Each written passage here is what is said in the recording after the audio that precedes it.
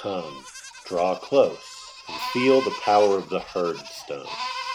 Your best location for Warhammer Fantasy Battle lore, hobby, and gameplay discussion. Well, hello. Welcome to the Herdstone. Thanks for joining us. This is an ambush, so as soon as you turn around, you'll probably panic us right off the board.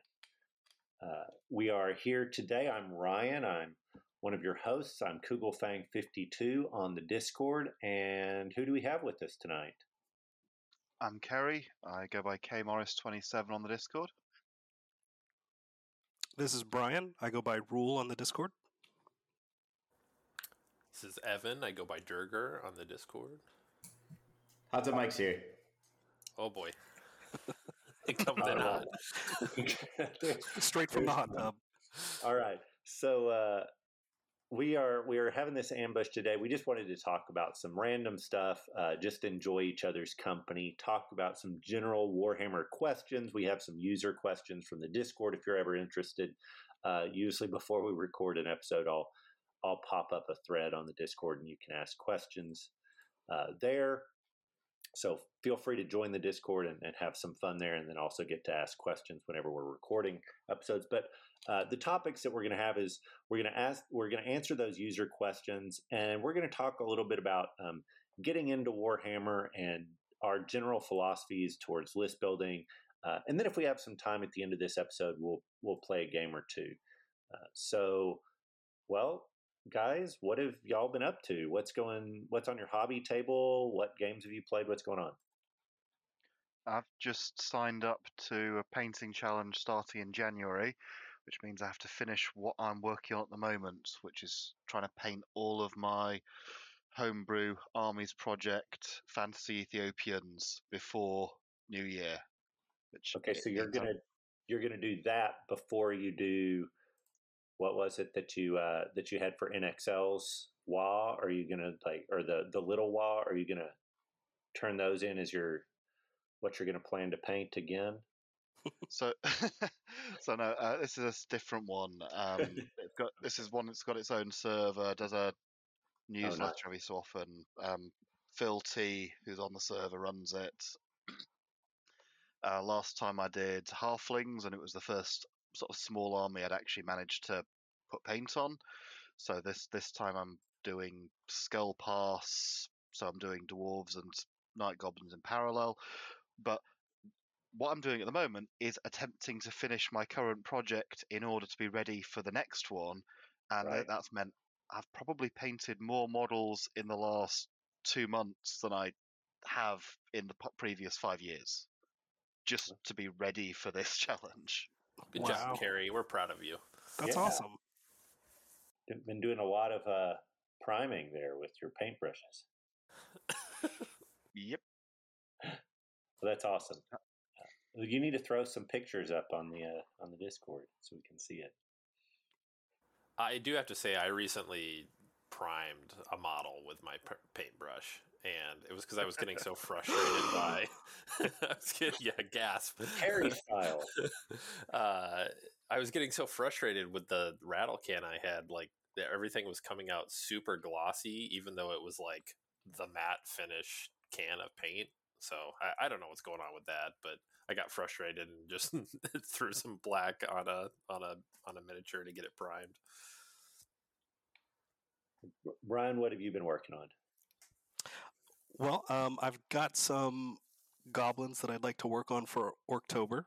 Also, we have that game that we discussed during the Skarsnik review of the goblins versus Skaven versus dwarfs, that I've got some goblins. They're the same goblins, but they're goblins that I want to have prepared for that, because I'd like to bring a full goblin list. I may have to bring a few orcs, but mostly goblins. Skarsnik had some orcs, so that's okay. Yeah. He had some buds from the outside that just wanted to hit some stuff, so I might bring some orcs.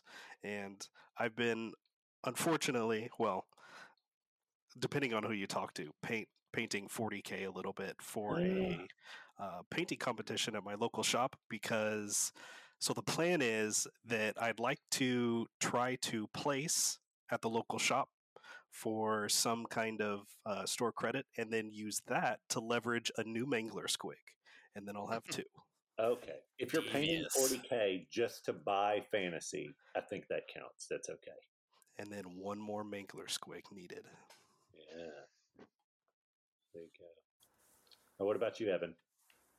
I've been finishing up some of the Mordheim stuff I'd been working on. All right, we're gonna have to move on. More time. We need to talk about Warhammer Fantasy. We're gonna move on. It's fantasy adjacent. It's Wait, are you painting Mordheim to get a Warhammer Fantasy model? Yeah, there you go. No, but what I was going to say is I already finished my my Orion I was doing for the monthly challenge. So I'm going to try and there's a little couple touch up things I want to do on that, but take some good photographs and post that up soon. So yeah, we're recording this in early October, and we have a monthly contest.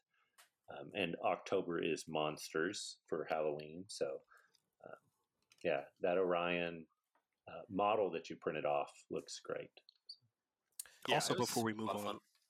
I wanted to mention that your Sisters of Sigmar have turned out really cool. Oh, thanks, man. Yeah, I was actually painting those for a buddy of mine. It's not clear to me whether they're going to stay in the cabinet here or if he thinks I was painting for him to take them home. And I'm fine either way, but it was never really discussed. So we'll see how that goes. All right. And what about you, Mike? What have you been up to? It's my turn. Yay. I haven't been on the podcast in a while. So I think since the last time I visited with everybody, I went up to Missouri and I played in that one-day tournament where our faithful editor, Warm Lobster, was able to meet me. And so I got to meet a friend from the Discord and play a one-day tournament up in Missouri and kind of reconnoiter with some Arkansas, Missouri folks about doing a GT in February. So I'm really excited about that. And it's kind of the Shiloh Slaughter, if there's anybody out there listening who remembers that GT in Fayetteville, Arkansas back in the day. And with regards, I took my Dark Elves up there and I got third, and I lost to our faithful editor, Warm Lobster, who was croak bombing me and killed a bunch of Dark Elves that way. And then with regards to hobby stuff, I have been painting orcs, though I haven't really been painting too much the last few weeks. I think for Orktober, I'm going to try to force myself to paint a few orcs. Yes. I'd just like to point out that Mike also got a game in against me, but that wasn't important enough. Only the tournament was what he was willing to talk about. So he did get a game in. Actually, we got a game in, was it a couple weeks ago? And my son actually has been really interested in learning to play. And so Mike was really kind and let my son and I play kind of together as my son was learning. And Mike played against us with his Dark Elves. And we took some Warriors of Chaos. And so that was a lot of fun. So my son he's really got like the charts down and kind of has started figuring out how the magic phase works and how you use dice to get out other people's dispel dice. And so what he's focused on learning is the movement phase. So he has a lot to learn there. Of course, that's one of the most important phases in fantasy. So he's having fun learning that, and I'm having fun teaching him. He has settled on an army, but we'll talk about that a little bit more because that's one of our topics. We'll talk about how he got that army settled. And I've been working on my Tomb Kings. After NXL's Great Wall, I just continued painting them and painted up a Casket of Souls and a Necrolith Colossus. And I'm currently working on, and a Chariot with the Tomb King on it. And I'm currently working on the War Sphinx. So been trying to just finish that army and just have it completely done so that I've got 2,500 points plus options in core. So that's what I've been doing, and hopefully Mike and Brian and I will get in our a game that we talked about in the Skarsnik episode, which will probably come out after this episode, but yeah, we do appreciate, Mike mentioned the mittened crustacean or the warm lobster as he is on the Discord. We really appreciate Caleb editing these episodes. I think I've forgotten to say that the past couple. We really appreciate him editing these. So, without any further ado, we will get to the first of our topics, which is just going to be general Warhammer questions, kind of going from getting into Warhammer and how you go about doing that. So I'm just going to open this up and we'll just ask this. Oh, wait, no, stop. I've got other stuff. We have a leaked Pegasus. Have you seen it? Have you seen the leaked Pegasus? What's going on? What do y'all think? It's very I saw Pegasus. it. Yeah. Thumbs up. Okay. Curved wings. Oh, yes. It does look like it could actually fly, unlike the old Pegasus models, which have short little stubby wings. But it doesn't look like it could rank up or, be next to anything in a unit. No, yeah, Right. it's got big old wings to stick out to the side. You gotta do some very clever tactical basing there. I think this is the Paladin Pegasus that Mike uses to go kill my Doom Divers. Yeah. There you go. Yep. Mike Sneaky Paladin Pegasus. He's everywhere. Which really works for me because I never got round to getting a Pegasus hero because the sort of old Whiskey and Wizards Mike generation metal one is really expensive and just never got round to it. So great. Old World's gonna probably make me pay through the nose for it, but I'll go with that. It is going to be slightly awkward when I get that model and field it next to King Lewin on his hippogriff, and it's going to be smaller than that new Pegasus. Right. Yeah. It's I will say the stuff that's been coming out, not the leaks, but the reveals, I was always Bretonnians were okay. They were something I thought were interesting, but yeah, Bretonnian army's looking really cool right now. Like they just, I don't know. I've liked the stuff that they've revealed for it. Maybe not the short torso BSB, but I don't know. I think I'd be excited to start some Bretonnians when the old world comes out. All I'll say about that is that it wouldn't be the first time that GW has taken a really unflattering photo of a model. That's very true. That's true. Yeah. Either from their paint job or like the way that they photographed it. Right. It's especially exciting since this is all after we've done our Bretonnian army book review and read through all the lore and stuff like that. It's really cool to see these new models come out for Bretonnia like this. Right. It's been like 20 years since we got a Bretonnian model, so you can hear the angst in the Bretonnian voice as so we do know that is it 1 week from now or 2 weeks? I think it's 1 week. There's going to be reveals. Is that right? Plural? You think there's going to be plural reveals? Well, they said it was big or bigger. I don't know. Depends on how negative you are or positive. What do y'all think? Okay, we have to talk about this because I don't really know what people are talking about. The reveal could be The reveal could be that they've thought about it and yes, they're okay with us calling the launch box a starter box. That's all they've come up with, terminology. Is that like a Treebeard, you are hobbits, not orcs type of thing? They took their time, but they figured it out. But, okay, so I guess I was asking, they've been doing like articles every week for the 40 year, is that what it is? And people are saying that the 40th one is going to be some big reveal, or are you guys talking about something else? I think it's Warhammer Fest that's coming up, and there was specific placement. There's a whole lot of conspiracy theories around this. So the placement of the Old World logo is in the bottom left instead of the bottom right. So maybe that means it has a higher amount of reveals. It has a better slot for, I don't know, it's a better time slot or something. And then since they specifically said something about the reveals specifically. I think you actually edited the image to say something about Kislev and Cathay. Oh yeah, I'm remembering that now. To Yeah, you're making jokes on it, acting like Yeah. you don't know what was going on.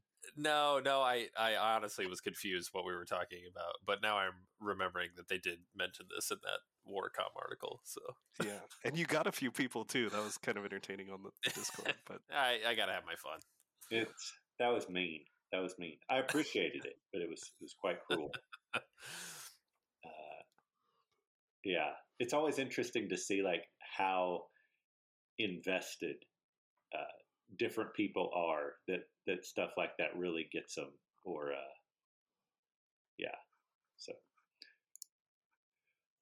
so yeah, it's they said something about it being a little bit bigger. I know all of y'all picked 2024. If it's going to be 2023, I think this better be them saying it's coming out in a month. So that's my only hope. All right. So y'all don't have any like big hopes for these or thoughts that what this might be? I'm kind of going into it with no expectations and just gonna try to be happy with what they show us. I kind of did that whenever we got the new damsel, and I enjoyed seeing the damsel model, but I completely understand people's disappointment for there not being more at the time. And I'm hoping it's more on this next one, but I'm going into it feeling the exact same way, where I just don't expect it personally to come out in 2024, so I'm expecting maybe some details on a box or something like that without a firm release date. But who knows? I could be pleasantly surprised. Honestly, I'd like to see some more kind of like lore information about like Maps? the story that they're trying to tell. Well, maps would be great, obviously. But I don't know, just like some story framing would be kind of cool. Yeah, like letting us know maybe what the first campaign is going to be centered around. Right, like who are our main, protagonists and antagonists, right. Something like that would be kind of cool. I do have a qualm with that, or a bone to pick about their selected armies for being Bretonnia and Tomb Kings, because they made a big deal in the initial lore that this was Luin Orc Slayer. They're doing all this stuff with the orcs. The paladin is released with his sword and an orc head, and they're going to be fighting Tomb Kings. Some incongruity there for you, or just what? Want everything to revolve around orcs. Maybe, probably. Yeah. He's just offended by the beheaded orc. That's what it is. Yeah, he's got to get some revenge at some point. Don't worry, I'll still play your orcs, Brian. They'll always be able to get games in. But you notice how Mike has just been completely silent through this entire section. He's like, I don't want to have any old world speculation at all. No expectations from Mike. You have any thoughts, Mike? Oh no, I don't have any thoughts about what's going to happen next week or anything like that. I don't really worry about it. So. But the Resin Paladin's sort of Forge World line only, which means that in plastic as the launch box, you get Bretonians versus Tomb Kings. You're going to have to pay Forge World prices for your orc fighting guys. Yeah, that's all right. Yeah, I think some of us have already been paying Forge World prices as prices have gone up and up and up on the old kits. So we may be used to it. All right. Well, so that's what's coming up in a week or so. So we talked about Warhammer Day Reveals. Now we'll talk about the general Warhammer stuff, and maybe Mike, you can start us off. How can someone know that Warhammer Fantasy is the game for them? There's a lot of games out there, whether fantasy style games or sci-fi games, whatever. Like, you are famously someone who's like, all I really want to play is fantasy. So how does someone know that that's going to be a game that they're going to want to play and it's for them? Yeah, I think at least for me, when I was a lad, it all really started with really enjoying the concept of a fantasy world where elves, orcs, dwarves, humans, and various races like this all competed against each other in this setting. And I started to read army books and lore, and I had no concept of gameplay. I mean, I saw the miniatures look cool. They were on square bases. That was awesome. I didn't know anything about the rules. It all really started kind of with being inspired by this fantasy world and wanting to interact with that by hobbying and doing my own models, and then uh, basically reading the rules and kind of fuddling my way through them with my brother and my friends in sixth grade, right? So at that time, we had no concept of really how to play the game or anything like that. So it's all just from like a childlike joy of really embracing this type of uh, entertainment and this type of genre. And so if you really love the fantasy world and you start to read about it and you're like, this is awesome, I want to be a part of it, then I think that's kind of what's going to lead you to really wanting to play the game as a young person. As an older person, maybe you would take a look at the system and determine if you wanted to play the game that way. But that's not how it happened for me. So, to take the older person's perspective, nice setup there, Mike. What you have to look at in terms of the system is what you're comparing it to. So, Warhammer Fantasy Battles has a turn-based alternating system. You have your turn, then your opponent has their turn, and you swap over ad infinitum for 6 turns.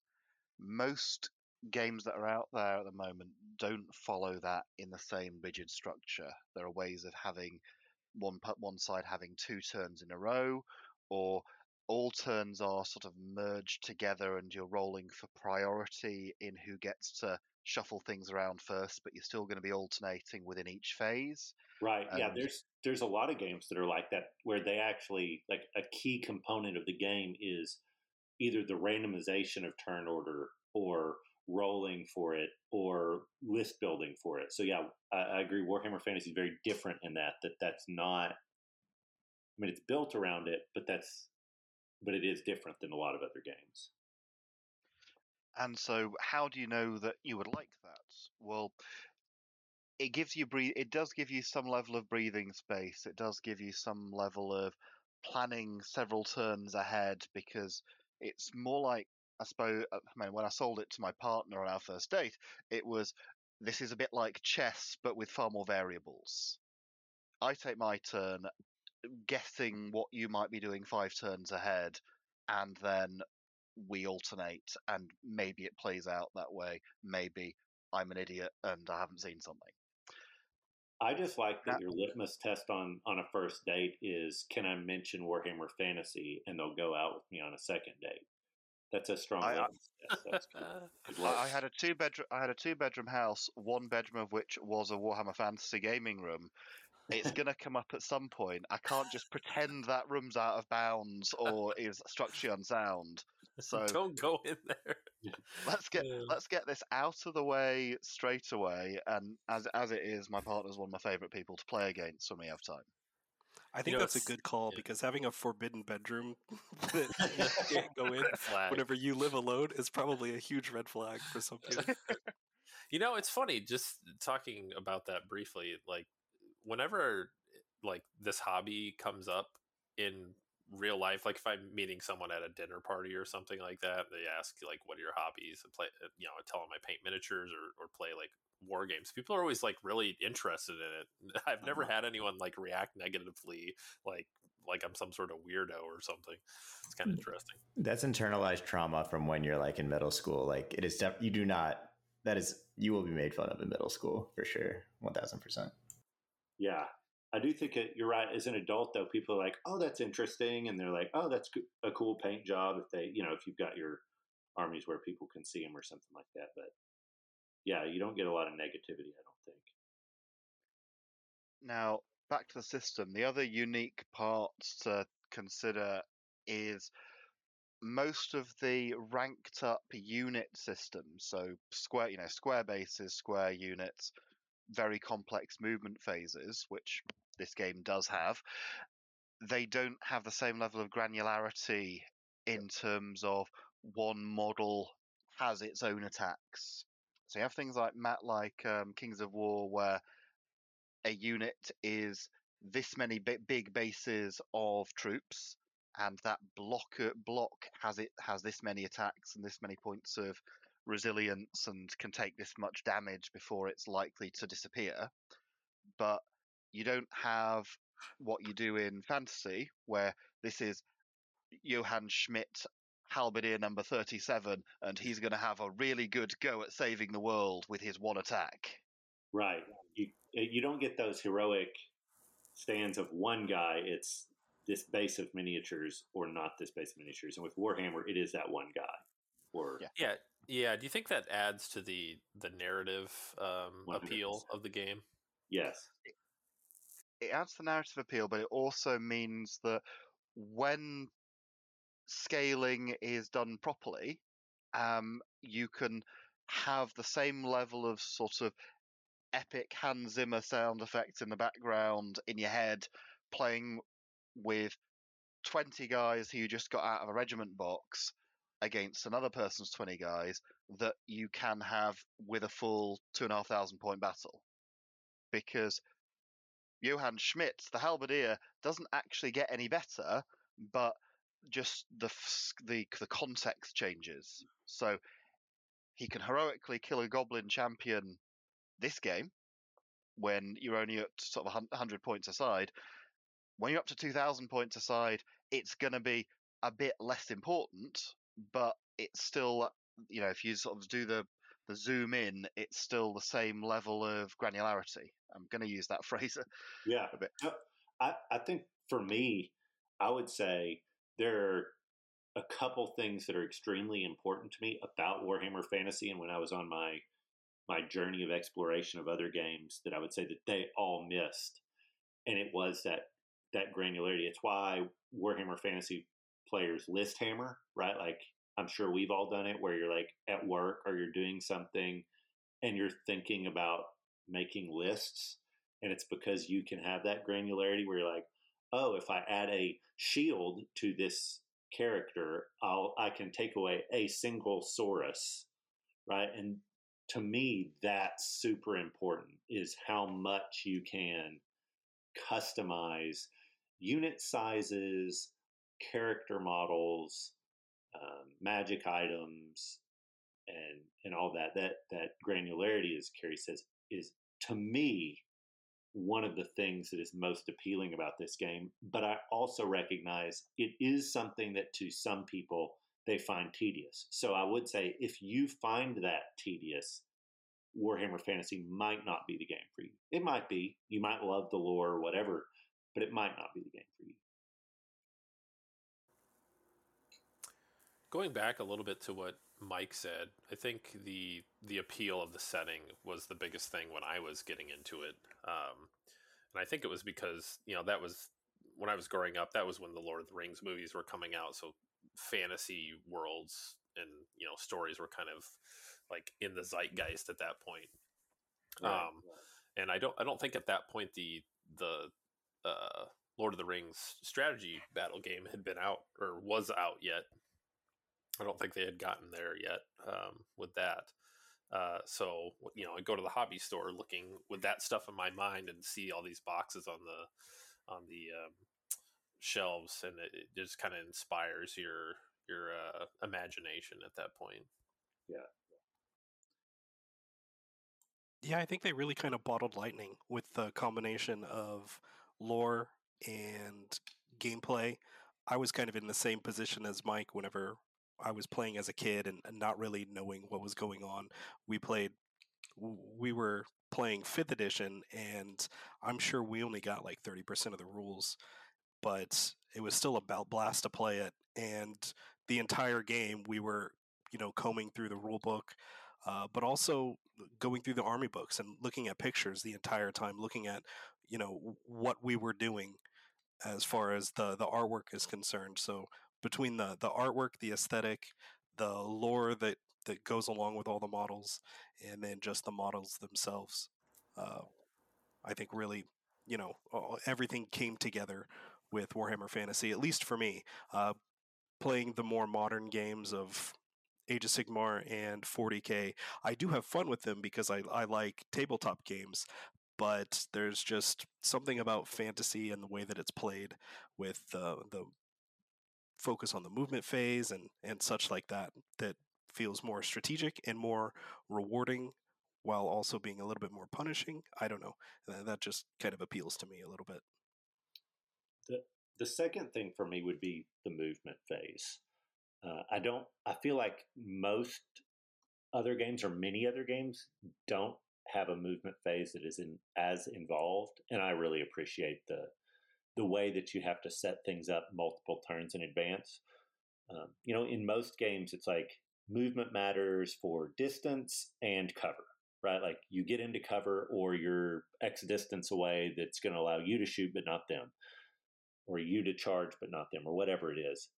But fantasy, because of facings and stuff, is more intricate. And to me, that's another important component that like you either like or don't like. So, if you like that very crunchy movement phase, then yeah, Warhammer Fantasy is going to be for you. But not everybody does. So, kind of going back to what Carrie said, likening the game play, you go, I go, to chess.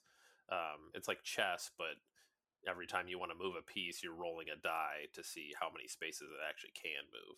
So it has kind of that strategic sense to it, but also a little bit of randomness to keep it spicy. So, and I'd also say from watching my son get into it recently, he started getting into it because like he liked the list building aspect, but then recently he's just wanted to read the lore books, and so we'll go for a run, and on our run he'll ask me all about the lore questions. So I think it still has that grab, for kids, but also for adults. Obviously, we still love the lore stuff. So I do think that is a key component of it, is just the detail that you can go into with the lore. There's going to be a large percentage of the population, at least when I was thinking about myself as a younger person, like I just had no experience at all with any wargaming ever. So like Warhammer Fantasy Battles is the only game I had played.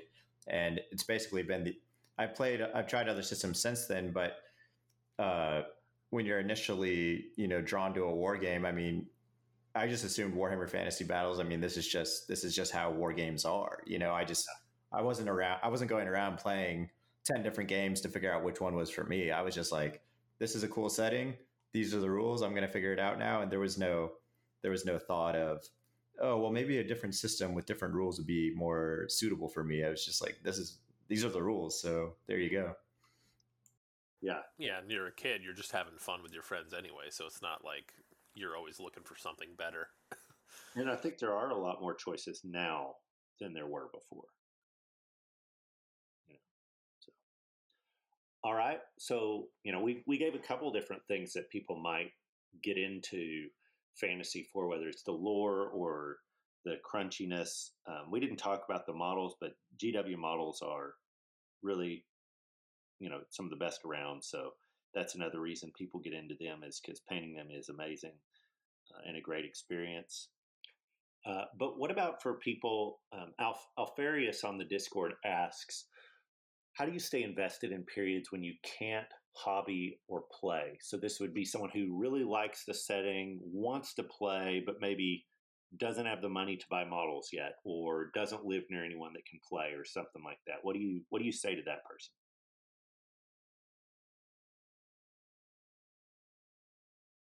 Has anyone had that experience before?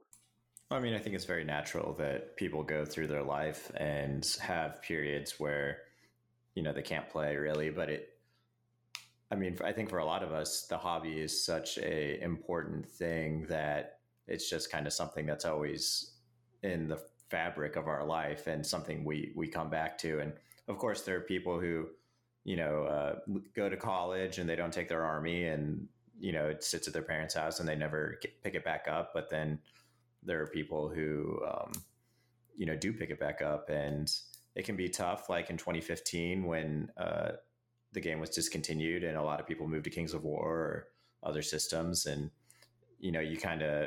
you really got to make an effort to kind of build your own community and dig it out of the dirt and reach out to old friends or see if you can find games. But at the same time, it could be 3 or 4 years and then someone moves into your area that you can play regularly. And I think that's kind of a natural situation. And for me, the passion of the game never died. I always loved the setting. I always loved reading the books, the lore, the army books, the back library products. And even if I wasn't able to play games, I was still collecting models and building armies that I knew I would like to play in the future, and just enjoyed being in the hobby. So I think it's very natural that, and probably most of us have experienced it, where there's significant time where the community in our area isn't, exactly what we're looking for. But hopefully that'll change soon with the old world, and things will pick up for a lot of people. But we also live in very interesting times in terms of, sort of connectability and networking online. So you can be cut off from, having a hobby table, having models, or having people to play with. And yet at the same time, you can be on things like the Discord, having conversations about Warhammer 24/7. You can be online, downloading stuff, reading material about lore, about rules. And you can also be on sort of like Tabletop Simulator online, playing the game without any need for any sort of physical commitments here. So we look, compared to 10 years ago, we live at a time where you can actually be a completely equivalent of paperless and modelless hobbyist, and that's okay. Yeah. I can say from my experience, from 2016 to 2021, moved and was doing my dissertation. And one of the things that I did to make sure I had time for my dissertation was I put all my Warhammer Fantasy stuff in boxes and stored it. And, I wasn't painting. I wasn't, none of my friends were playing. They had all stopped in 2015. And so I had, that was what I gave up kind of to focus on school. And so I can definitely sympathize with what Alfarius is talking about here, where, you enjoy something and something's important in your life and you really have fun with it. And then, for whatever reason, you're not able to do it. For me, it was just honestly, for that period, I focused on other stuff. It wasn't until I got to the end of that I filled in that space of wanting to play and wanting to hobby with starting a Discord. So I think that's actually how I filled in part of the desire to play and hobby and talk with other people about it. Was I created the Discord that we sometimes talk about that you can go to. So I started that, and then the last maybe 6 months or something of my dissertation, I was able to start playing. But for me during that time, it was just thinking like, this is a period of life that at the end of it, I will be able to play and paint and do that stuff. And then I, ended up getting a job, moving to the same place where Mike and Brian are close, and getting in games that way. So that worked out really well. But I think you just have to think of it as like, this is a period. There are options, as Carrie said, that you can play paperless. You can still list build in your head, read the books, start a podcast, listen to a podcast, connect with people on forums or Discord. So I do. Yeah, I think I kind of went through something similar to Ryan after AOS was released, and it wasn't like I was downing tools and rage quit the game. It was just like, did you burn a Dark Elf army? Yeah, I didn't burn any armies, thankfully. But I just, I kind of lost not interest in it, but nobody else was wanting to play, and I had moved on to a couple other games. I was playing a lot of like X-Wing at that time. And then you move and you have a kid, and then suddenly you've got a bunch of downtime while your kid's sleeping, and you want to fill it with some hobby time, and it's like, oh, I have all these guys in a box that I can paint. Right. So it's not something that you need to like pressure yourself into doing, all the time. We're going to spend 99% of our lives not doing this hobby. But you got to just enjoy those 1% of the times that you do get to do it. So. Yeah, I mean, you can interact with multiple facets of the hobby as well. Whenever I rejoined the hobby, I basically just painted for 2 years. I didn't really have anybody to play with, and I hadn't discovered the Discord yet or met Ryan and Mike yet. And I was I knew I liked the Orcs and Goblins, and I remembered good times from my childhood. So whenever I got to a point in my life where I could have the disposable income, and I don't know why I thought that I could paint models with a new baby, but I did. And so that's whenever I bought a bunch of the stuff, and so a couple months after that I was able to actually sit down and put real time into it. And yeah, for a year and a half, 2 years, I just painted, and I figured out that I liked painting a lot more than I thought that I would. So, even if you don't have somebody to play with, perhaps painting's your thing, and you might like to just start working on an army, start building an army, start painting through it. I know that really helped me, and I was able to start to share what I was painting with the Discord, and then everybody got to know each other, and then now I feel incredibly fortunate to be able to get games in with Mike and Ryan.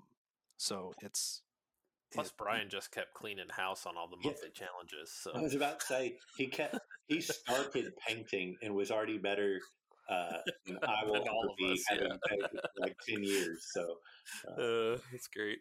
Good job, Brian. Yeah, y'all are very kind. Thank you. I do think one thing I'm hearing is all of us seem to engage in one way or other with all the facets of the hobby, right? Like we all like to play, paint, lore it in different degrees, right? Like we play hobby, lore junkie to different degrees. And so that helps in those periods when you can't do one of the things, the others are still available. So I think, oh yeah, absolutely. That may be the best way to stay interested in those periods. And then, of course, I'm not a big video game player, but there is, Warhammer video games, and that might keep your. All right. Well, let's say someone does decide to get in.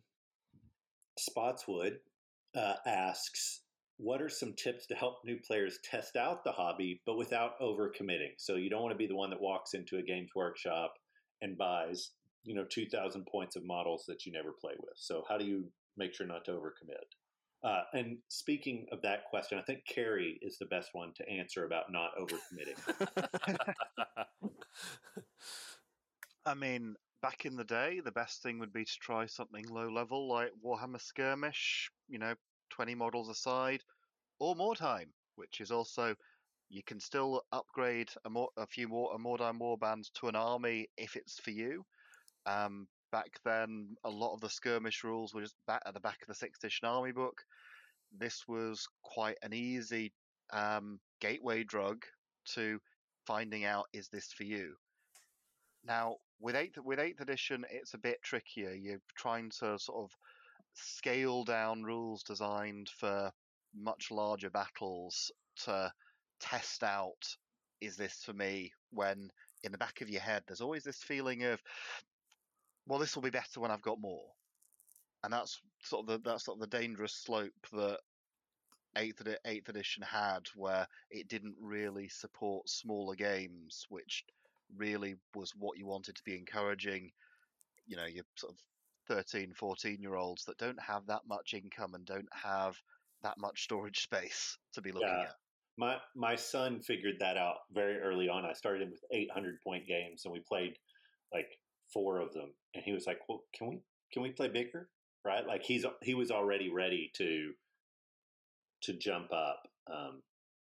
But I do think that speaks to, like, you can start off on 800-point games which is still a decent commitment because you need multiple units. But you can start there with 8th Ed, and that's what I did with him to figure out if he was ready, and he was, and so we've moved up to 1,000, and we'll probably move up a little more soon. And then when we played with Mike, since I was on his team, we played 2,000. So I think starting off small is viable. You just can't start off super small with 8th. I know when we were growing up and didn't have a lot of disposable income, we proxied models all the time. So if you're still not sure, you like some of these models, you're not sure if you want to do the whole army, but you've already got some of the models, like use something else or cut up a piece of paper and draw lines on it and mark them off as your guys as you play. It's like you don't have to get too serious into something, especially if you're not sure you like the models. That's the first thing. You got to like the models in the army you play, which I think we'll touch on later because there's some more questions about that. But don't go like buying 2,000 points of an army that you're not sure you actually really like. Yeah. And I suppose we need to define what we mean by overcommitting. So we're sort of talking about overcommitting in terms of finances to models, but there's think about the other costs involved, and then move on to other aspects of overcommitting. So you bought the models, you bought your 2,000 points worth of models. Now you need to buy paints for them, and if you think about the number of different paints you use on one model, that is a huge commitment in itself. So again, we've got the grey plastic on the table. Okay, this will feel better if I paint it. Right, so I've now committed to a full range of paints and the time to paint it and the basing materials. And okay, well, now it's still not feeling right. Now it will feel better if I have the terrain. So we've got another commitment. And so it's sort of, at what point do you say, actually, you've gone a bit too far without deciding if you like this yet? So the other thing would be, the books, the materials. At what point does it become self-perpetuating? Your enthusiasm for it is what's driving you, not the desire to see what's around the corner and does this get better? I think we've definitely seen that with some users on the Discord too, because we have people that come in and they're super jazzed about something and asking tons of questions, and like they burn themselves out because they're like, "Oh my god, what am I doing?" And then they just leave and we never hear from them again. Yeah, and it's like, oh man, I want that person to like this, but I don't know if they know what they're getting into necessarily. Yeah, I've specifically seen some people come into the Discord that have a desire to play. They may not have a big income, but they've decided that they want to invest into the hobby, and they lament not being able to convince their friends or family to also invest in 2,500 points of Warhammer Fantasy models so that they can get a game in. And it's just by the nature of it, I think it's a hard hobby to pull people into that aren't already showing an interest in it. Yeah. Are we a pyramid scheme? Is that what we are? Kind of, yeah. Are we the ostrich farm that no one ever can see and is just a bare patch of Texas? I got a really great job, and I want to talk to you about it. And I'm going to make a lot of money on it, but I need to have a meeting at your house. Can you bring your Do you have a 4x6 table? I mean, the sort of cheat answer to this is, how do you test out the hobby without overcommitting? You have an obsessed friend that has every army, and you can just go and test them out at your leisure. I mean, I do think that's the best way to get in, right? Like, is either, you have a set of friends that you can each slow build small armies together, or you have a friend that is like most of us here who's like, oh, what army would you be interested in? You can just use mine for a while, and get in that way. And that is where gaming groups will be advantageous. And I do think with the old world coming out, hopefully that will grow that that ability. But yeah, if you don't have that, just like proxy stuff, paper stuff, paint wise, you don't need to go buy one of those big army or big paint sets that has every color. Like pick two metals, two metal colors or whatever your metal color is, do a darker one and a lighter one and a shade, do a couple, you don't need more than like 12 Get a brown to 15. Yeah. Yeah. 15 paints for an army for your first army is fine. Like that's way plenty, I think. And would y'all agree? You need a flesh, you need a metal, you need a ground, and you need a cloth. And CP, and then you need agrax. And then you need a wash. You need Nuln Oil. Just get Nuln Oil. Right. But if we think about, let's imagine they're doing Games Workshop paints just for the purpose of being able to add this up, and we say they're doing 10 to 15 paints plus one brush. We're talking another commitment of 50, 60 pounds. I suppose in dollars we're talking about 70, 80-ish. Yeah. So the decision to paint everything is another step down the, actually, I've dug myself into this hole, I've got to enjoy this now. Yeah. Well, I mean, and there's definitely cheaper ways to do it. Like you can do a skin color, a cloth color, and a leather color and a metal color. So 4 paints and then a dip. And right? And just dip and be done. And that's fine. Right? Like that can I mean, the less commitment is that you buy it and you leave it unpainted for 20 years. Sure. I hear good things about the savings on that option.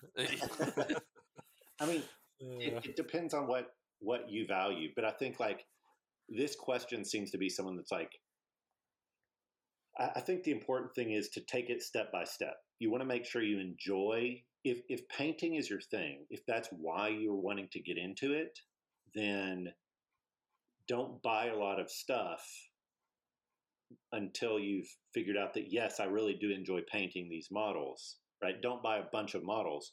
Get the paints you want and a couple models, paint those up to make sure you like it. If playing is what you want, get a bunch of models, don't worry as much about the paint, start playing. So I think that's part of it too. It's like, what is it that you like, and slow grow the rest. Because you also might find out that you don't really like the rules, even though you like the lore and you like the community. Right. You might just prefer to buy a character model, paint that, and another character model, and have a display shelf. Exactly. I mean, the reality of the situation is that, 99% of people who ever started when they were in middle school, quit at some point. I mean, this world is littered with addicts of, $100 or $200 worth of Warhammer products and plenty of parents' homes. I mean, so they need to sell those or give those away to Goodwill. Right? I mean, you see them listed on eBay all the time. These, things unprimed that are half painted green and stuff. It's just, yeah. I mean, the reality is people have some level of fleeting interest in it. They'll buy some paints. They'll buy a couple $100 worth of miniatures, and then something else will grab their attention and they'll move on. The hardcore people like me, or the rest of you guys on this podcast, are very rare. I'm not so sure about Evan. I think he may have switched over to more time. I'm not so sure he's in on fantasy anymore. I've been talking to replacements for him. So. So obviously when I grew up in the early 2000s in 6th edition, I mean, I was 11, 12, 13 years old. You would only get new models, a couple times a year, Christmas, birthday type stuff. And so you played with what you had until you could figure out a way to get some more, and that's just how it was. And you didn't worry about, getting to 2,500 points or, whatever tournament standard was. It didn't matter. I mean, you were just having fun, having your book and having your models and playing whatever size game, 500 points, 1,000 points, whatever you could do. And then as you get older and you've got more disposable income, hopefully you're able to get up to the 2,500 point mark. I mean, in the grand scheme of hobbies and everything, it's not cheap, but it's also not necessarily It's not you know, golf. it's not necessarily the most expensive thing you ever done. I mean, you can get, you know, up to 2,500 points, maybe $1,000, but if you take that over the course of like 6 months a year, I mean, it's not necessarily that crazy. I mean, people have a lot more expensive things that they do. So yeah, it's hard because some of us have been doing this for like 10, 15 years. And so I'll talk about having, 8 armies, but I have 8 armies because I've been collecting miniatures for 10 or 15 years. It's not like I got 8 armies in the course of a year. Yeah, so if you're spending 50 bucks a month, or maybe even $100 a month, I mean, you know, income levels vary, but I mean, it's not totally unsupportable. So yeah, and then of course you have, like we've mentioned before, Tabletop Simulator is a whole nother access point where people can basically play for free and determine whether they want to pursue the hobby in its physical form and spend the cash to do that. I've never played Tabletop Simulator because I've always been spoiled enough to grow up playing on the tabletop, and I've had opponents in my local area, but a lot of people do try out very much. I mean, you can make any unit in any size that you want on the Tabletop Simulator and try out basically every conceivable machination. So a lot of people do that, and you said do just for do that, yeah. And it's a little bit weird to me because I've only ever been able to play with what I had, and that's just a totally different world. So being able to create whatever you want. 40 Vestigores if you wanted to, right? Or 80 Vestigores, right? You wouldn't have that. No, 120 Vestigores. Yeah. Mike does occasionally threaten if I say that I'm going to play Wood Elves. He says, I can just go play on TTS. I don't have to play you, Ryan. It's how he keeps me honest. All right, I think we've answered that question for Spotswood. How do you pick a faction? What looks the coolest to you? Yep. Yeah. Don't pick something that you don't like the look of, because that's what you do most of the time is look at them. Yeah. You're painting, you're staring at them. I'm a super slow painter, so I'm staring at the models for many, many hours, more than probably other people are able to get done. But you're going to be staring at the models. You're going to be looking at the pictures on the army book. So you just need to have a visual connection to what you're playing with. Otherwise, I don't know. Like in other games, you have the meta chasers who will go out, spend 2,000 points on an army, and then whenever they're bad, they'll just eBay it and sell it. I don't necessarily know that I understand that, view of the hobby. But if you're going to be in the hobby for a very long time, just to enjoy all aspects of the hobby, just like what you buy, think what you buy is cool, and you'll more than likely enjoy it. And if it's all a bit random, you can say it's Dogs of War. There you go. Well, we said real factions, didn't I? Did I say real factions? Yeah. Yeah. It's got to be a real faction. I think most people are naturally drawn to a faction based on initial inclinations of getting into a fantasy world. They generally have some idea of like, oh, I like orcs, or oh, I like dwarves, or oh, I like humans. People are generally familiar with those types of things.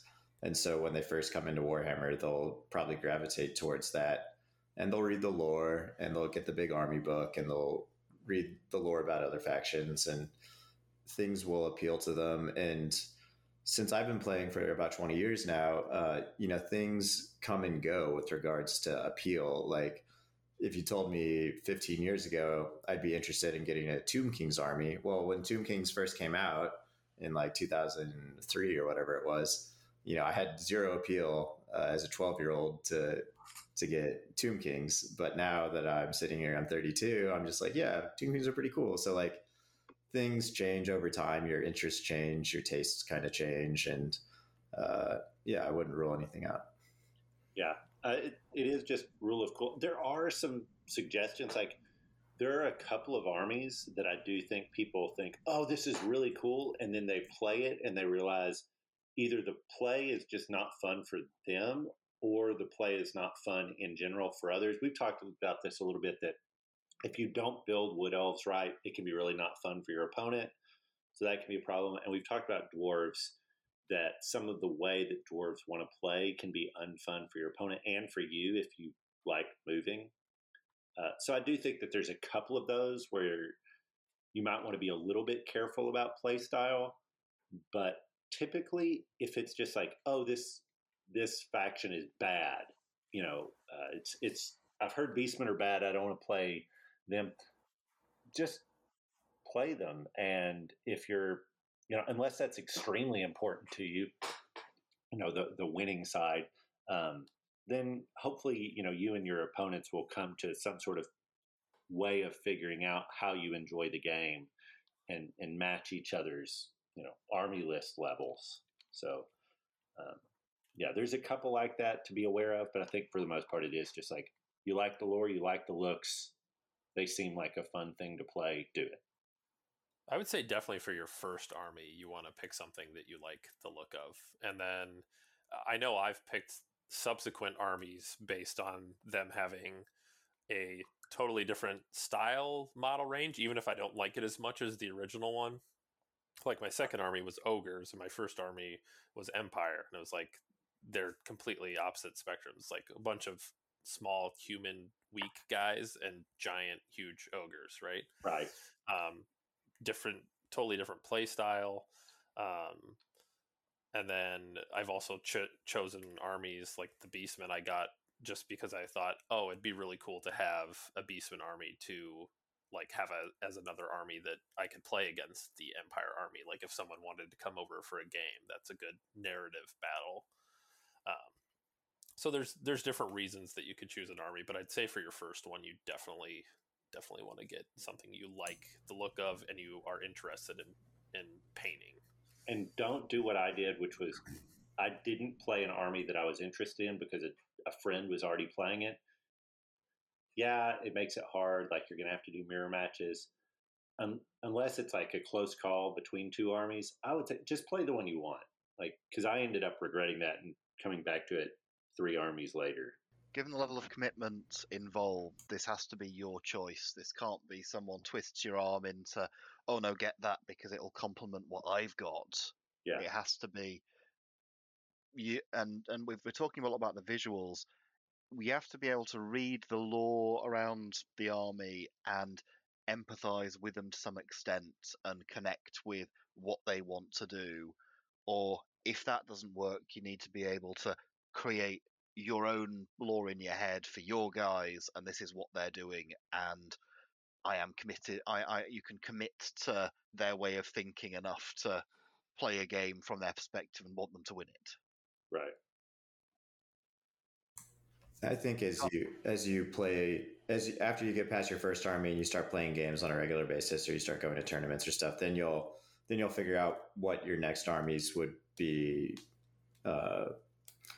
based on seeing how other armies play and seeing the appeal of their gameplay and how they interact in the community and the Warhammer world and stuff. And so at first you're not going to know really much about how armies quote unquote play, but after a little while you'll figure it out, and that's going to help guide you to, hey, maybe I want to play orcs and goblins because everyone seems to really have a good time playing against them, and I want to be part of that. Yeah, and I think I teased that I would tell what my son was, how he chose his army, but like he read through all the army books because I already had them, and he looked through those, and we played a couple, paper hammer ones, and he played some with the armies I had, and he ended up choosing an army I didn't have, and he was, really excited about it because he thought they were silly and funny. So he's going to play Night Goblins, and he got his first Night Goblin mini, and he's going to start painting it up. But it was mainly he thinks they're funny looking, right? Like he likes squigs because he likes the teeth, and he likes the idea of them being kind of silly. And so that was Don't read him the first couple of chapters of Scarstick, please. I'm not going to. Although he does ask me to tell him the stories of the books I'm reading when we're running. So he knows the story of Skarsnik to some degree.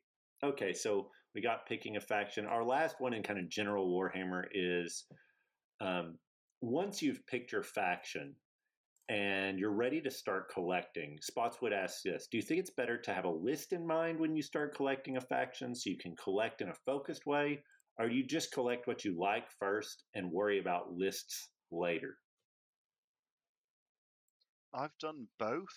I've done it where I've worked at, so when I started Wood Elves, when I started Ogre Kingdoms, which were the last couple of mainstream factions I didn't have, I worked at 1,000-point list and tried to work out how could I do that within a very limited budget. Not because I had a limited budget at that time, but because I thought it was a very fun thought exercise.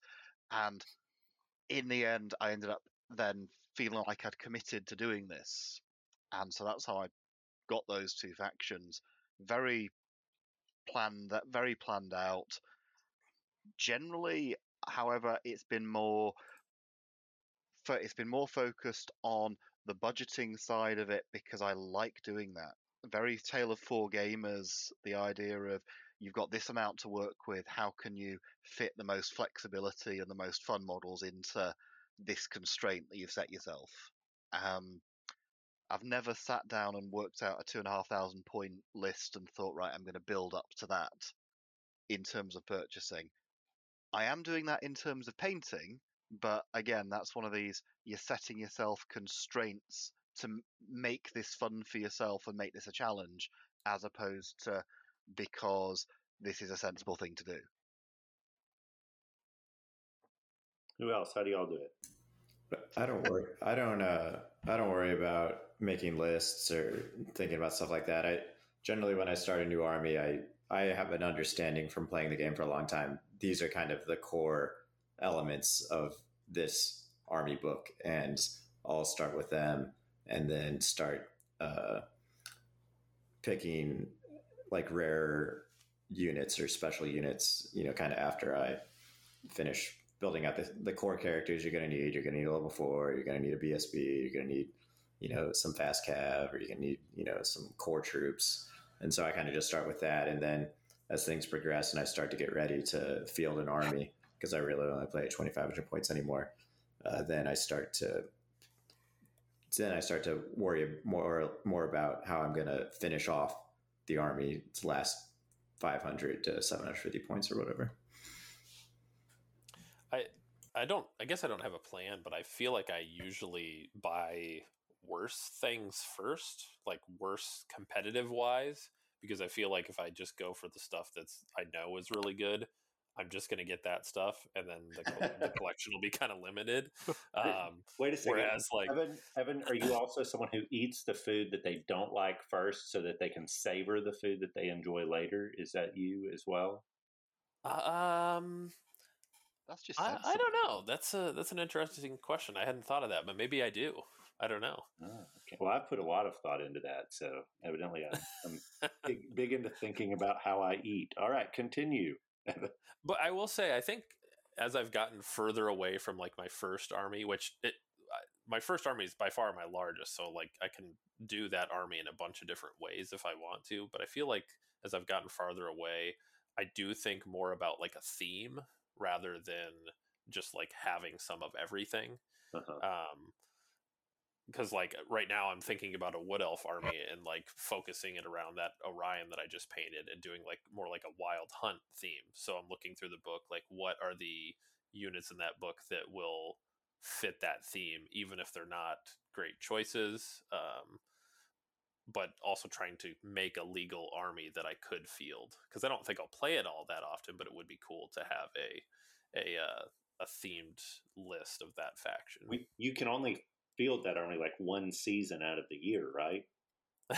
Right. Yeah, I do feel like there's two different styles to building, and depending on what faction it is, I build it differently. Like sometimes I will say, this is the list I want to play with this faction, and I'm not really interested in playing other lists. And that's what I did, I guess, with the Forest Spirit. I have the other Wood Elves, but I play them very differently.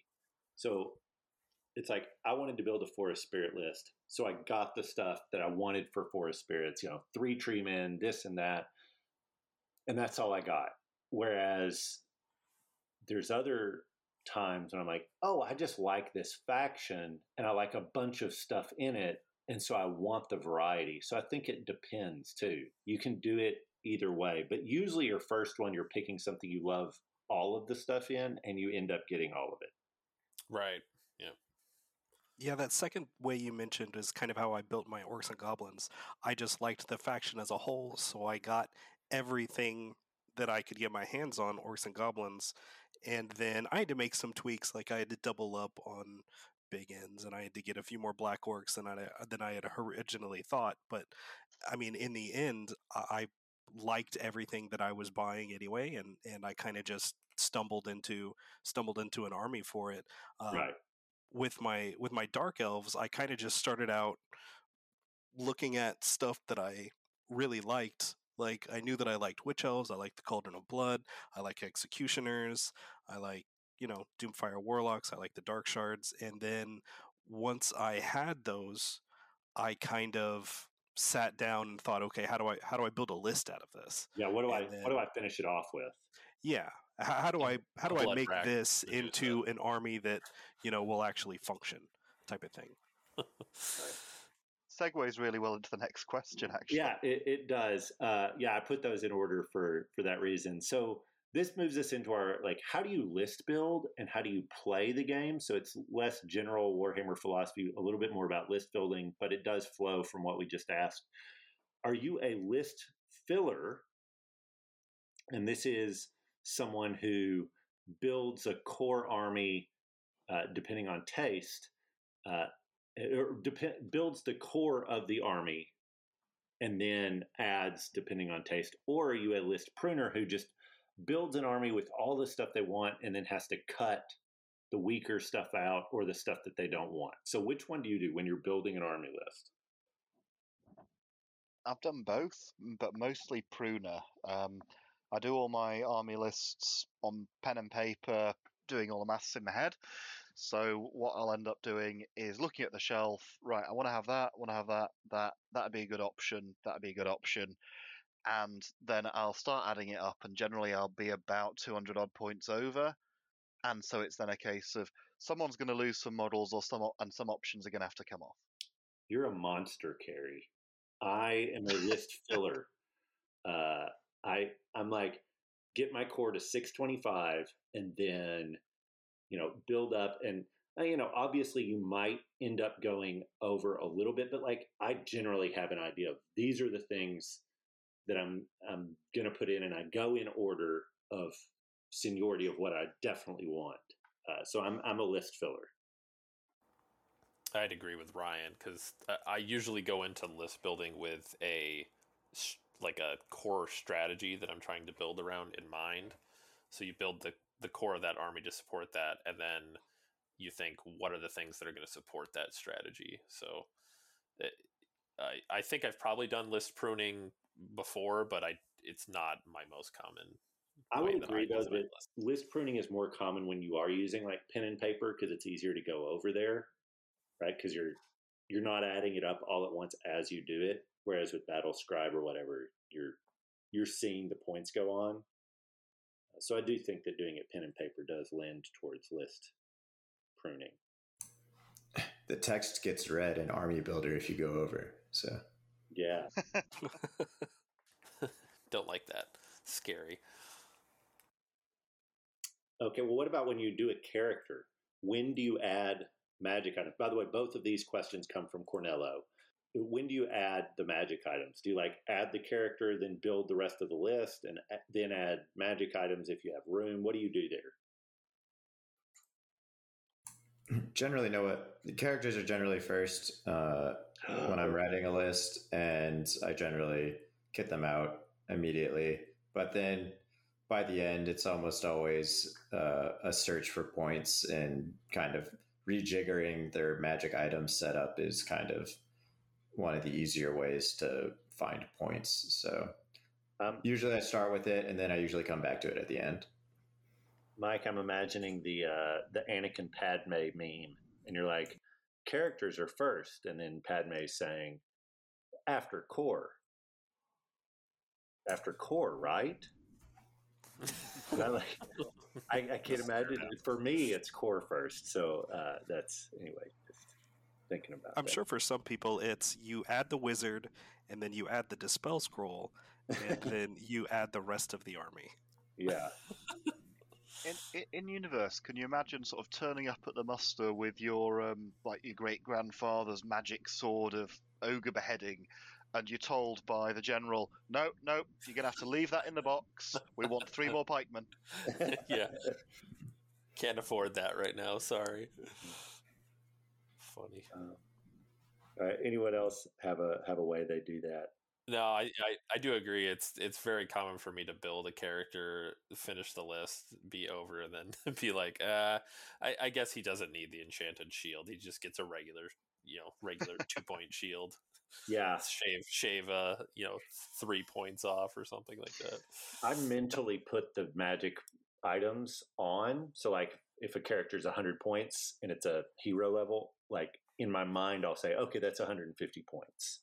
And then at the end, I'll look and be like, okay, do I actually want to add 50 points of magic items or something else?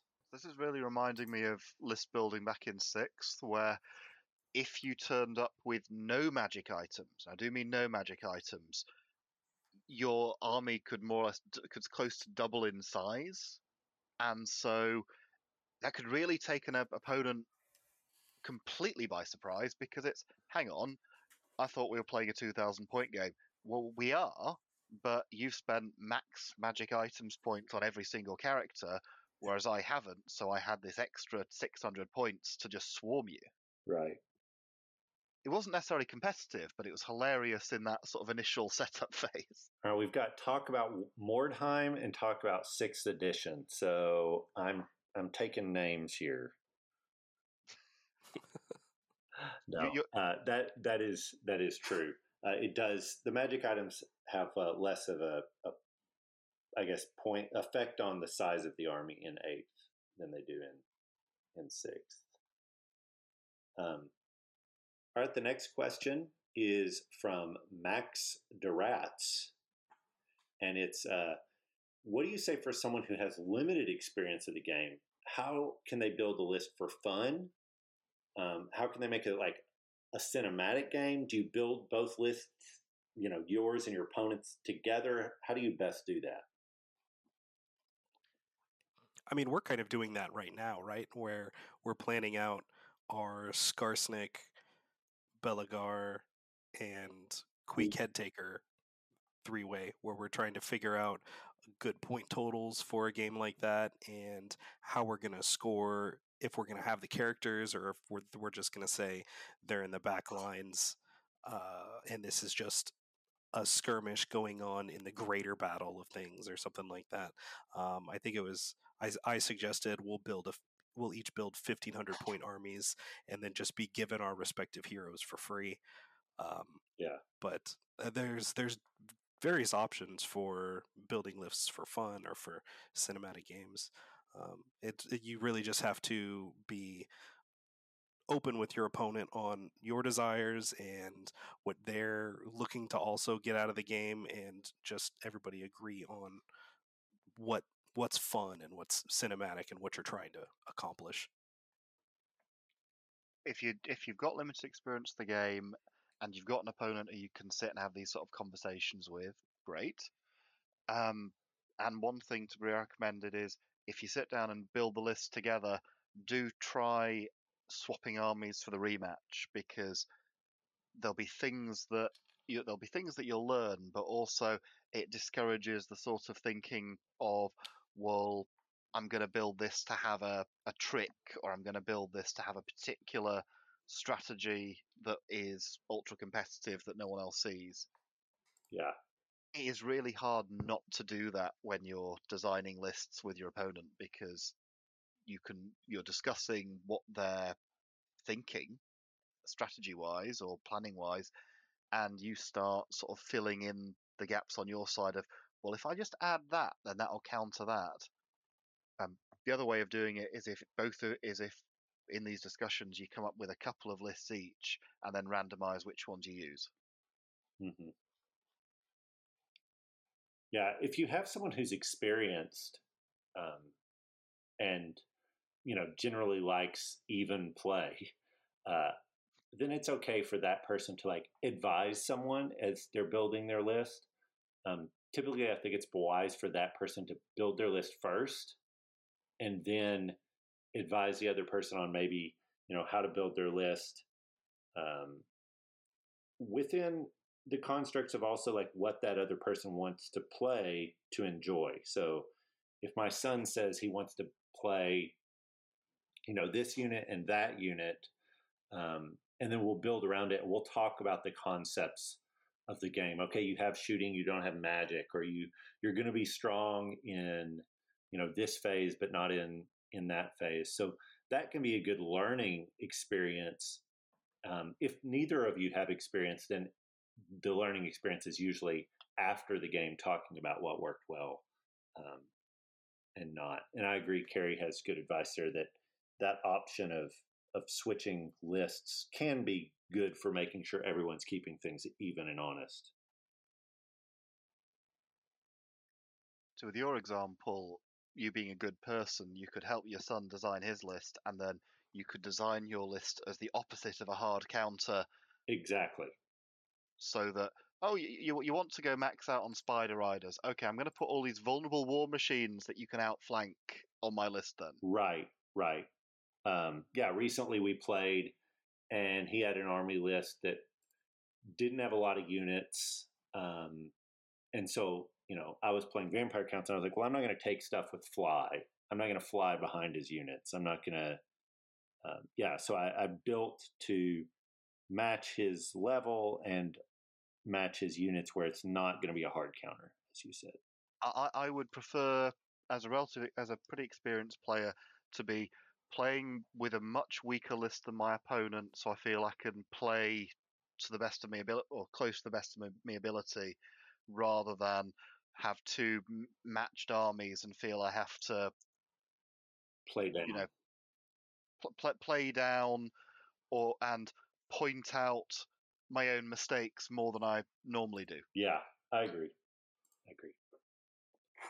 All right, any other thoughts? Okay, well, we've come to our we've talked kind of about general Warhammer questions. We've talked about some of our list building thoughts. We have we'll not play all of the games that we had for today, but games / just kind of interesting thing. I asked all the other guys to answer some questions, and we're gonna, I don't know what you'd call this, like is it the newlywed game or something like that? We're gonna try to figure out who each person is. So why don't we start with this? Let's see if we can guess different favorite factions, but we're not guessing what everyone's favorite faction. Well, actually, we are. We're gonna guess what everyone's favorite faction is. So, guys, we've got Mike here. We know some of the armies he has. What do y'all think is Mike's favorite faction? If you were to guess this, get your answer before you say it, and then I'll call on you. But also, I don't want pauses, so I'm going to call on you now. Brian, what do you think Mike's favorite faction is? What do I think Mike's favorite faction is? I think, it's tough between Bretonnia and Dark Elves. I'm going to say Bretonnia. Okay. Brian says Bretonnia. Evan, what are you going to have for him? It's definitely the Beastie Boys. the Beastie Boys, even though they're not blue, they're not painted blue. That's all right. All right. And Carrie, what do you think? I'm going to guess orcs and goblins to be different. Okay. He has night goblins, so it's going to be it's just going to be his night gobos. I've been painting orcs. Everyone knows that. That's right. He has been painting orcs. I'm sorry. You're right. Right. So, okay. Well, this round is going to go to Brian because Mike's favorite is the Bretonians. What is it that you like most about the Bretonians, Mike? Yeah, I just love the colorful Bretonian Knight Army. I just think it looks amazing. The 5th edition Bretonian Knights all arrayed on the tabletop. I don't think anything tops it for me. And I probably should have done this together, done the favorite and least favorite. So we'll go. Go ahead and real quick, Evan. What do you think his least favorite is? What army would he not buy? I know. It's clearly High Elves. Ooh, clearly, says Evan, very confident. Carrie, what do you think? Chaos Dwarves. I don't think he'd ever buy Chaos Dwarves. Okay, and Brian, what do you think? I was really confident with the High Elves, but I'm thinking Wood Elves, maybe? Okay, just because he's a polite soul? Man, I'm going to say... I'll make it different. I'll say Wood Elves. Okay, Wood Elves. Mike, what's your answer? I put down demons. Oh, really? Okay. Yeah. All right. They're one of those armies that doesn't play like everybody else and doesn't play by the same rules. And when I was growing up, they didn't have their own army book, and ever since they have had their own army book, they've been oppressive. In 7th edition, they were notoriously oppressive, and in 8th edition, the demon players will tell you that they're not that bad, but I think they're pretty bad. The universal 5+ ward save and the chariot cannon is just, I hate those guys. All right. Well, it's Brian's turn to be in the hot seat, and Carrie, you can start us off. Carrie, what do you think is Brian's favorite faction? Brian's a little easier, I think. What's his favorite and what's his least favorite? Got to do both. It's actually difficult for me because I don't see your collections other than what you post. So I'm gonna go Night Goblins as favorite for you, just because I remember your ones in the War. I really love those.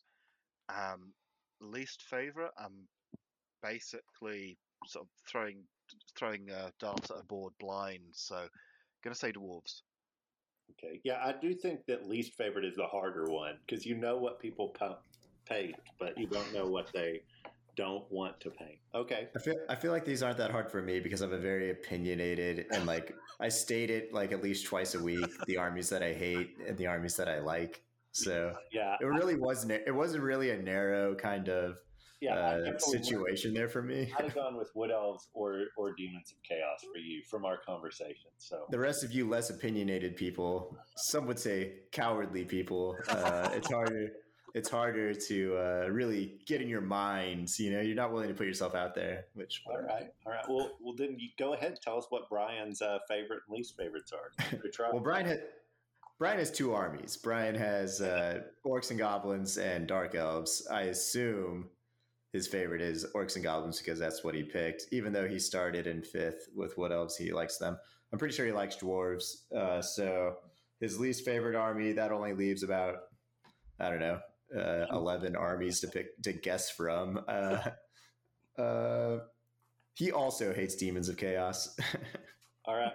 And was it Evan? You haven't gone yet? What do you think? Yeah. I'm going to say he's a secret Bretonian lover. And he's just getting up the gumption to start collecting. All right. He's a horsey boy. Yep. And his least favorite is Tomb Kings. Hateful. All right. Brian, what's your favorite?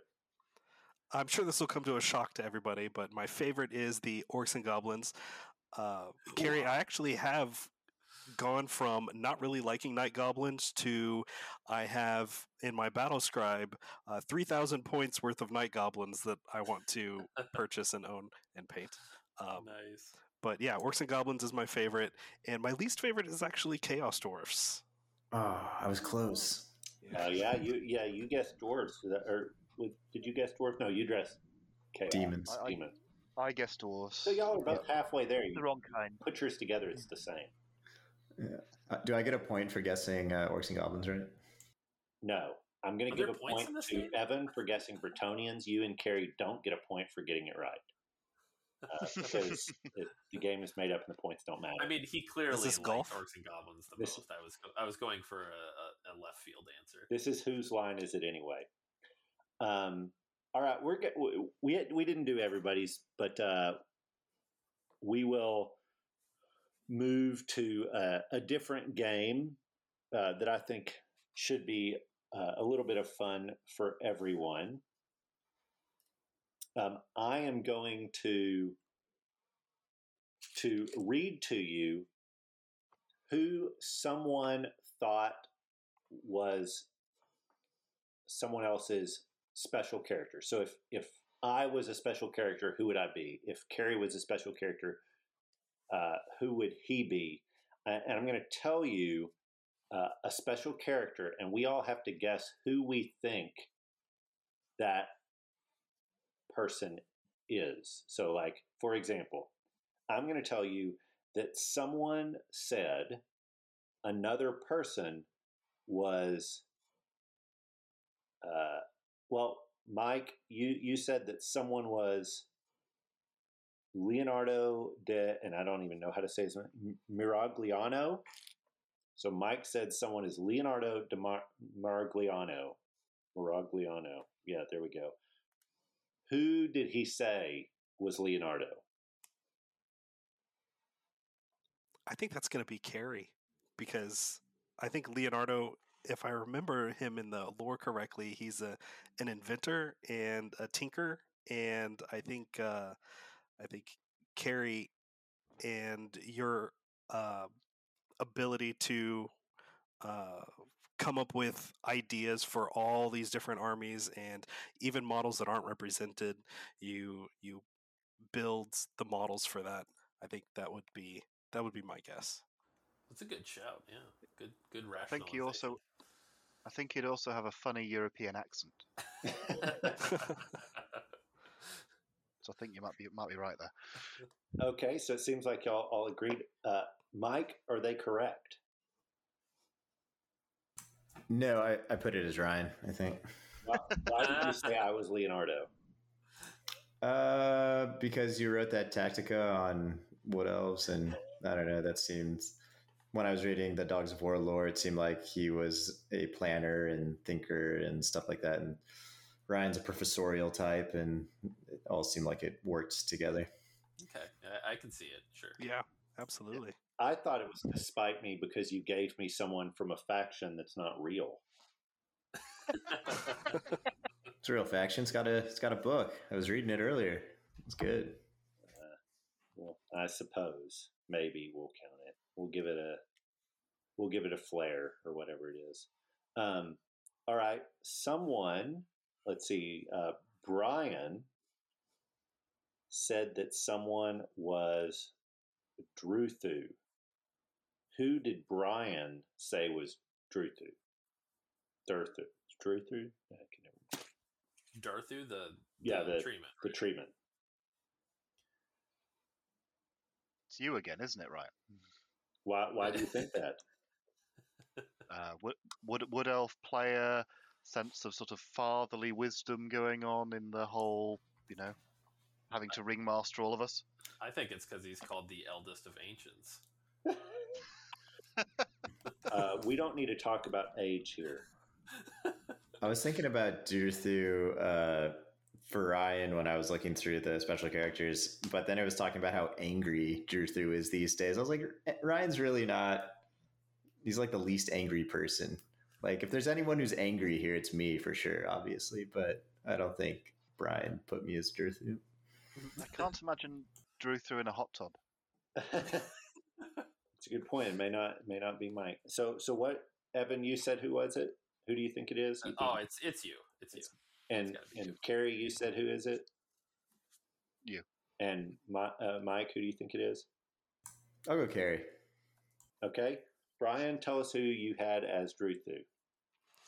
I actually had Mike as Darthu, because he prefers the company of the oldest trees, which are old metal models, with little love for the newly arrived elves, the new plastic models. I love it. Oh, Brilliant. Very nice. And also, not a big fan of elves generally. And True. doesn't like wood elves, so that fits as well. Darthu's never seen dark elves, and that's why they're They're up there on the scale of like. Yeah. I'm sure he'd love them. Okay. Carrie picked someone as Kazrak. Who did Carrie pick as Kazrak? Do we have to remind ourselves who Kazrak is? Is that Kazrak One Eye? Yes. I know who Kazrak One Eye is. All right, come on. You've listened to the Beastman episode, haven't you?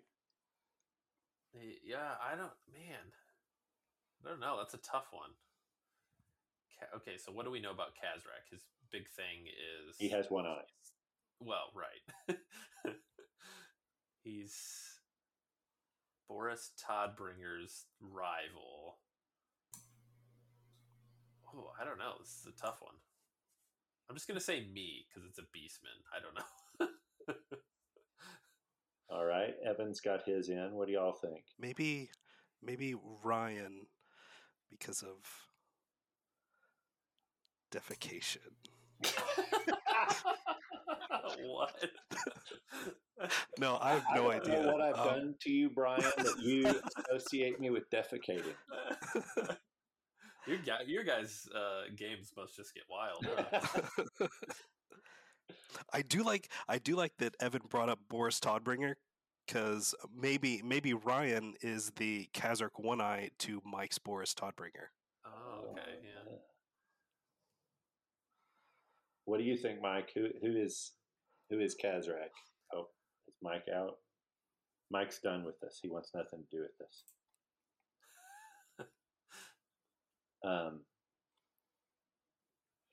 All right. Well, Evan or Carrie, tell us who. Well, why don't you just tell us who it is? Who is Kazrak?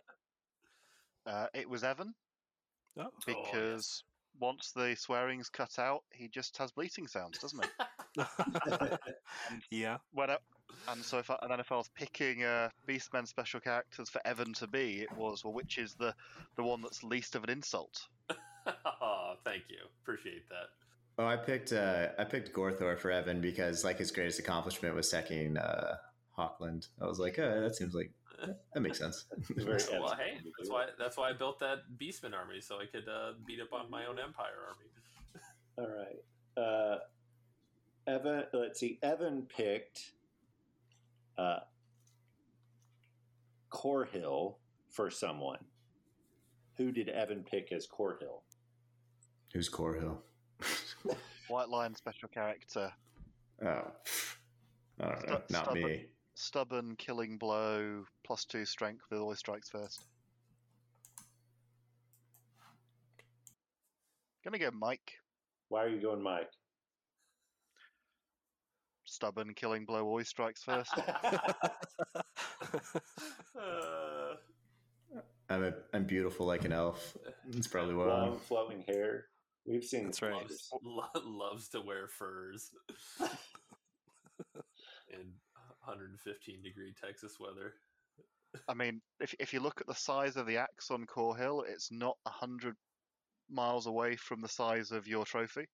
Oh yeah, you got that trophy there. Yeah. Brian, who do you think is Corhill? Carrie's making a really strong argument for it to be Mike.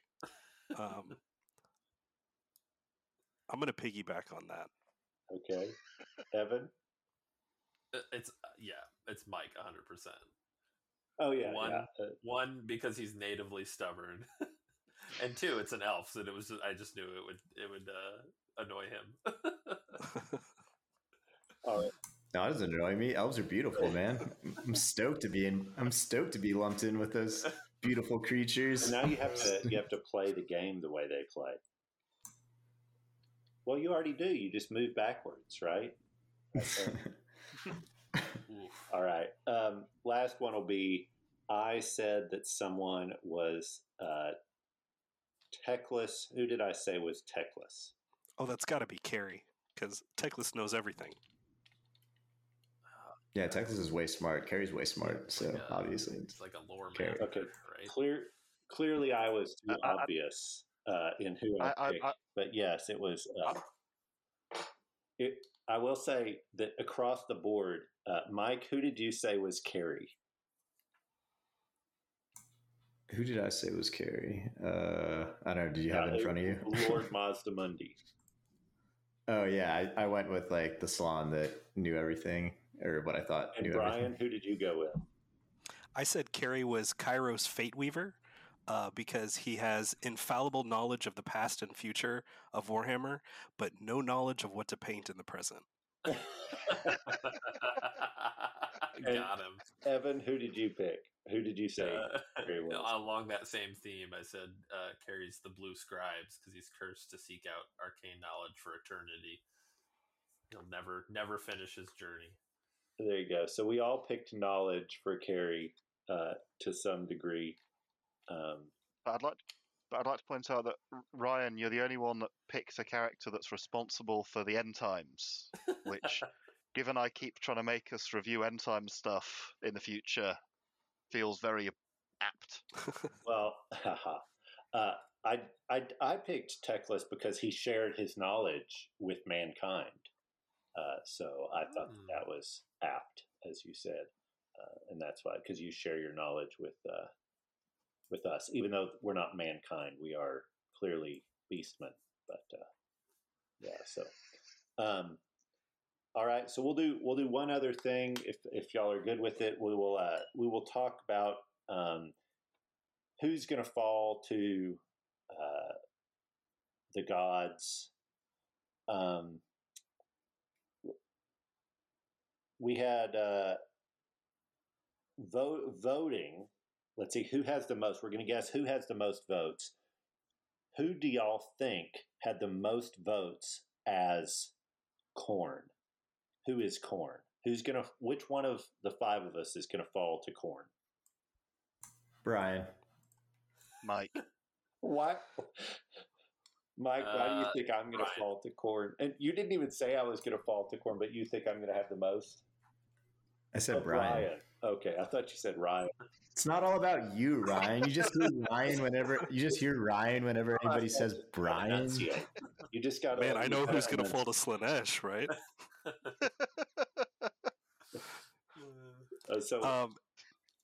Go ahead.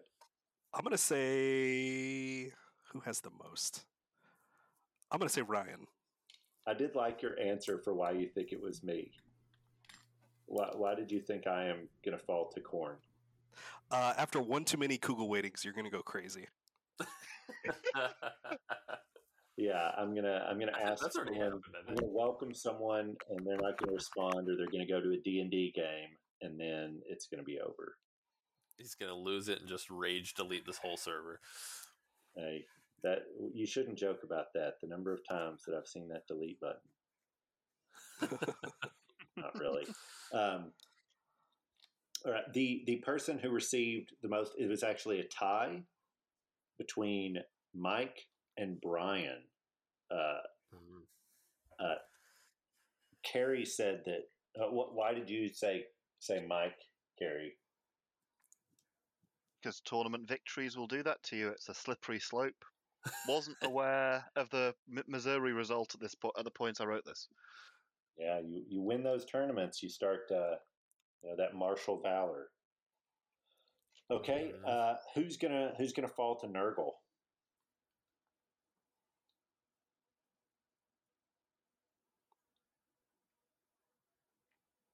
I ended up putting Mike. Because What? Mike is offended. There's like the only assumption I can make with Nurgle is like just saying someone's gross. I mean, or slovenly or something. Like there's no. There's like no positive connotation that you could possibly get. He's played a game against you in a hot, steamy No, I said game that. store. I said that with 80 pestigores, you're bound to get the favor of Nurgle. Okay. Fair. I mean, See, he had a good reason, Mike. It was a good reason. Yeah. I'd counter with Ryan on the basis that just law of averages based on children's ages, he's more likely to be a grandfather before the rest of us, and therefore gets half the title Grandfather Nurgle. Oh, there you go. Oh, yeah. Not insulting. There you go. Y'all, you're very polite. I will say that 3 of us put me as Nurgle. So there you go, Mike. You are not the slovenly one. Clearly. We now know what Brian thinks of you. I didn't put anyone as Nurgle. I was way too nice to do that. No, actually, I think I put Evan as Nurgle. Never You mind. did. Thank you. I was like, Iowa, gross. Corn sweat. I put myself because I was eating bacon as I. So I was like, I'm going to get all chubby on this. No, Corn sweat is real, that's guys. Slanesh. That's Slanesh, Ryan. Oh yeah, I don't know. I could roll around in some bacon and just like, yeah. Okay. Okay, I'm going to change mine to Ryan. All right. So Slanesh, who's going to fall to Slanesh? I didn't put anyone for that. That was just too weird. Yeah, I'm gonna avoid that whole situation. It's just excess. It's just excess. That's all it means. All right. There's a lot of connotations there that I'm uncomfortable with. So Well, actually, we all should have gone. We all should have gone with the warm lobster because of the crab hands. Oh yeah. That's a good idea. Yeah. But we didn't. Yep, it's so Caleb. who did y'all go with? I said Mike because it was gonna make him uncomfortable. Did you know him well enough to make him uncomfortable? Good call. Well played. Yeah, and Mike, the more you try and deny something, the more the rumors are abound. Okay. I'm the most wholesome member of the Discord. All right, You in your hot tub over there. The rest of you people. All right. Let's see. I couldn't decide between Evan and Brian because I think both of y'all have sold y'all's soul for your painting there. Brian's won those contests. Evan tends to win the single model contests quite a bit, or small unit contests. So I think both of y'all have won a lot of contests in that way. So maybe one of y'all has gone excess on the painting. So. Oh, thanks. See, I was nice. Yeah, that was wholesome. Yeah. All right. Brian, who'd you say? I put, for Slanesh, I put Carrie, because having as many armies as he has is definitely the dream, but that would definitely draw the gaze of the god of excess. Yeah, that's fair. Quite Fair. Quite appropriate. And Carrie, I didn't have one written down for us. Did you have one? I didn't know. I've not met any of you face to face. It felt a little bit You're with beyond Mike the pale to start making assumptions. You're with Mike on it. All right. Carrie's wholesome. All right. Well, who did we go with for Zinch? I think we all know. Well, we did have one dissenter. We had 3 agree and then 1 dissent. So what were the agrees? Carrie? I mean, who do you think it was? It's Carrie. Yeah, giving it away there. Okay, why is it Carrie? My thought was that how long can someone go to resist the temptation to just make stuff up about Warhammer and tell us that it's fact? And we will never know the difference because none of us are going to look it up or have read it. We're going to be like, Carrie said, so it must be true. Right, yeah. He could just be messing with us. Indeed. He's going to teach us about Grimgore's goblin buddy named Flimflor. Still surprises me no one on the Discord has said, hey, you got all of that stuff wrong in the Skaven one because you mixed up your editions. So you have been doing this. Yeah, exactly. But Brian, you did go with someone different. Who'd you go with? I said for Zinch, it's Evan, because this is officially a Mordheim server now. It's changed to a Mordheim server. Betrayal. Yes, Zinch is all about betrayal, and so is Evan. The It's god always of been, change. it's always been a Mordheim server. Just Zinch is the god of gaslighting. All right. Well, I said that we weren't going to play all the games, but that's basically all the games that we have. So I do appreciate y'all. For those of y'all listening, thank you very much for listening to this ambush episode. Any other thoughts before we go, guys? Nope. Evan, that was fun, guys. You missed your quota on cursing. So do we need to bray anything out or bleat anything out from you? We could just. Are you wanting me to? Are you trying to entice me? You're tempting me. Mike said we're going to keep it wholesome. So, all right. No, I'll leave them for the next time.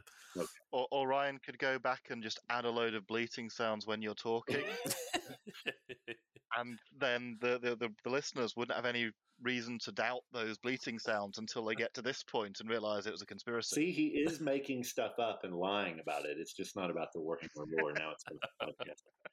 All right. Well, we thank you for listening.